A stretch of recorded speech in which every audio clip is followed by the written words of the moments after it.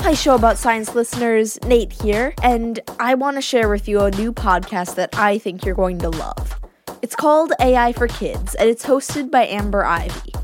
Here's Amber to tell you more. Welcome to the AI for Kids podcast, where playtime, learning, and creating collide bit by bit. Ever wonder how your phone recognizes your face? How does a game learn to get harder as you get better? This is AI. This podcast is designed for kids like you and your human parents, making the complex world of AI easy to understand and, most importantly, fun. So are you ready to unlock the mysteries of artificial intelligence? Subscribe and join us on AI for Kids. That's AI for Kids, a new podcast from Amber Ivy and AI Digitales. Learn more about the show at aiforkids.buzzsprout.com. New episodes come out every other Tuesday, so be sure to subscribe wherever you listen to podcasts. Hi, my name's Zach. I'm 12 years old and I host We the Children, the podcast where kids talk climate change. Like a lot of kids my age, when I think about the future, I can't help but wonder what kind of world will be waiting for us. Will polar bears still roam the Arctic? Will we still be able to see colorful coral reefs or build snowmen in the winter? I'd like to think so. That's why I'm trying to learn as much as I can about climate change science, stories, and solutions from some of the world's leading experts, and share what I learned with all of you. Together, we can decide what type of future we want for our planet.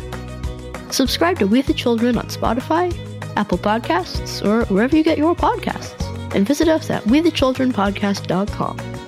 Remember, we, the children, have the power to make a difference.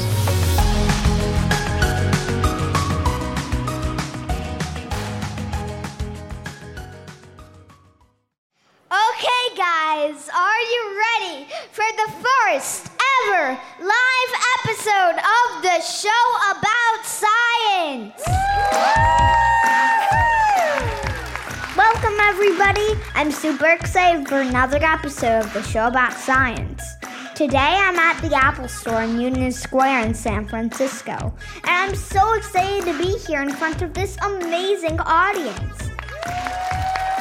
Today, I'm going to be interviewing Shannon Bennett from the California Academy of Sciences. So let's get this show started. Welcome to the show, Shannon. Thanks, Nate. I can't believe I'm actually rating as a subject to be on your podcast and as the first live show ever. I'm very, very excited. Shannon, can you tell our listeners a little bit about yourself? Sure. So I'm Canadian, And I've been doing science since graduate school when I really fell in love with parasites. Before that, I really loved to get out and go camping, and I enjoyed the natural world, but I really found my passion when I discovered parasites. So I've been working on parasites ever since. That's a weird hobby. How did you even get interested in parasites? Well, when I was a child growing up, my father often fondly called me a parasite. And I didn't realize maybe that he meant it in a negative way, but I know he loved me. But I did have a fond place in my heart for parasites since I was a young person. And then I was actually infected by parasites. I picked up some amoebas when I was traveling in Africa. Yeah. What infection did they give you? So amoebas cause something called amoebic dysentery. So I had a lot of, I had blood in my stool and a lot of... I hope you didn't get anything after. Well, I did actually get malaria at the same time. Don't you hate it when that happens? Yeah, it was pretty nasty. And actually then when I was trying to get to a clinic, and the nearest clinic was actually at a leper colony, so I had to go to a leper colony, and I got a very bad skin infection, which is caused by Staphylococcus bacteria. So I got pretty sick for a while there. 3 infections at once. But I survived. I'm here today. Hooray! Weird way to get interested. I mean, you'd think that you'd stay as far away from germs as you could for the rest of your life, but no. I'm a real big fan of knowing your fears, and so I got very intimate knowledge of being a host, and I survived and actually earned a lot of respect for parasites after that. And that kind of motivated me to find out more and more and more, in part to figure out how to maybe help to reduce their spread in the world. Okay, so what work have you done at the California Academy of Sciences? I also was there earlier for some reason. More coincidence. Did you enjoy your visit? Yes, I did. Have any of you been there?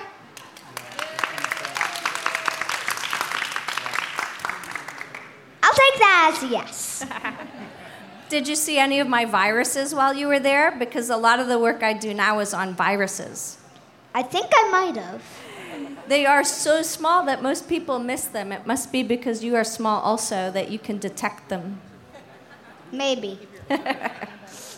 How do you, see the microbes? I mean, they're tiny living organisms that you can only see with an electron microscope. How do you see them? Well, that's true. We have a lot of microscopes, light microscopes, and we have a scanning electron microscope that we can use to see the very tiny, tiny things. But what I actually use to look at viruses is I look at their DNA and their RNA. So I look at their genome, and that's a different kind. Instead of looking at them, I actually try to break them down into their components and study them that way. So how do you even do that? I mean, how do you break down a microscopic organism? Don't you guys think that that's, pretty hard? Have any of you done it before? No. Have you? Oh, yeah. Then someone has done it. Yeah, we mix the microscopic organisms with a kind of very expensive, sophisticated soap. Because microorganisms are covered with a fatty layer. The viruses I work on and the cells that they live in break open when you hit them with soap. How do I get that soap? I mean, do you have that soap? No. Actually, most soap will do the trick. So you should all wash your hands frequently, and that'll break up the microorganisms. So that's how they do it. But I also have a very special piece of equipment in my lab that's really just a very fancy blender, kind of like a Vitamix. Huh.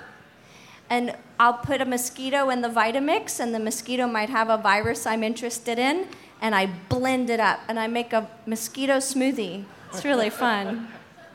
How did you drink it? I never drink it.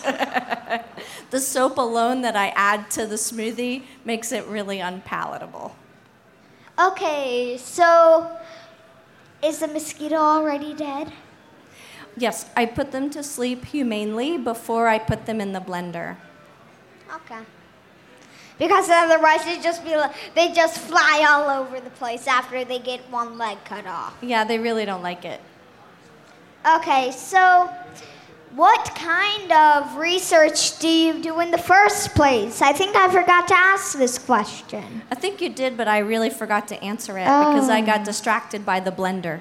What I'm doing at the California Academy of Sciences is I want to understand where viruses come from in the first place. So I collect different kinds of hosts in nature, and then I look for the viruses they might have that we don't know about yet before they become things like dengue virus or... Oh, yeah, that's bad news. That's bad news. Or even Zika virus. Have you heard of Zika? That's bad news, too. Very bad news.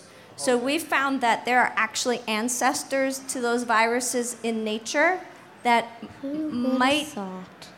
Yeah, that might be normally okay until we kind of start to mess around with things. So, what is your favorite kind of virus? So I really have a very soft spot in my heart for the family of viruses called the flaviviruses. Flavy means yellow. Flavy should mean soft. Yeah. It sounds like a soft word. It does sound soft. But it means yellow, and it's because it makes people turn yellow when they get some kinds of these viruses, like the yellow fever virus. But they're very interesting viruses to me because they can be in mosquitoes, in humans, in bats, in all kinds of different things. Huh. They're very flexible. I see. So, how do you study viruses? And, do you like bacteria, parasites, viruses, fungi? Which one do you like more? So I kind of have a soft spot for viruses and bacteria. A lot of viruses actually infect bacteria, too. So even the microorganisms that we like to blame for causing a lot of disease have their own problems. And to me, what's really fun is to think about all of those relationships. What if there's a tiny thing that's infecting the viruses that we don't know about? And then there's a thing infecting that, and there's a thing infecting that, and so on. Yes. I think there are even things out there like giant viruses that get infected with other things. We should really get out of the way and just let them infect them. Yeah. But I think it's kind of exciting that there's so little that we know about. I know that some people expect science to have all the answers. Yeah, but scientists don't know everything. I mean, they're not gods. Right. I think what we hope to do is have enough information to ask the right questions. Mm-hmm. It's really about asking questions. And then making a hypothesis, testing that hypothesis, finding an answer, and repeat until you get a fact. Yeah, and that's why anybody can be a scientist if they follow the process. Thank you for being on the show. Thanks, Nate. It was a real pleasure, and you're welcome. I want to say thank you to everyone here at the Apple Store in San Francisco. You guys have been great. And I want to say a big, big thank you to all of you for coming out today. Okay, there you have it, folks. The show about science is complete. Our theme music was composed by Jeff, Dan, and Teresa Brooks. Dad, you can shut the recording off. For the newest episodes of the show about science, download the PIN app or go to pinna.fm/promo. Hi, my name's Zach. I'm 12 years old and I host We the Children, the podcast where kids talk climate change. Like a lot of kids my age, when I think about the future, I can't help but wonder what kind of world will be waiting for us. Will polar bears still roam the Arctic? Will we still be able to see colorful coral reefs or build snowmen in the winter? I'd like to think so. That's why I'm trying to learn as much as I can about climate change science, stories, and solutions from some of the world's leading experts, and share what I learned with all of you. Together, we can decide what type of future we want for our planet. Subscribe to We the Children on Spotify, Apple Podcasts, or wherever you get your podcasts, and visit us at wethechildrenpodcast.com.